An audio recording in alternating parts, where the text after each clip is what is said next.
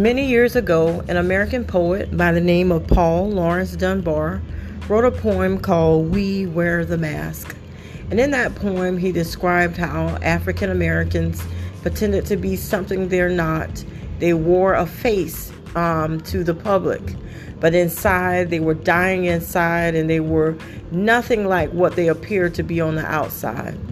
For those of us that experience mental illness and suffer from mental health issues, we tend to wear the mask as well.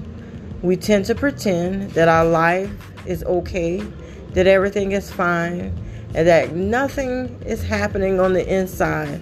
We put on a happy face and we pretend that all is well, all the while in the inside we're hurting, we're afraid, and we really don't know how to express that to others. This week, I want to begin a series and discuss how it feels to wear the mask and what we can do to come from behind the mask. Do you wear the mask?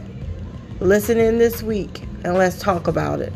Join us Friday, July 31st, as we discuss wearing the mask.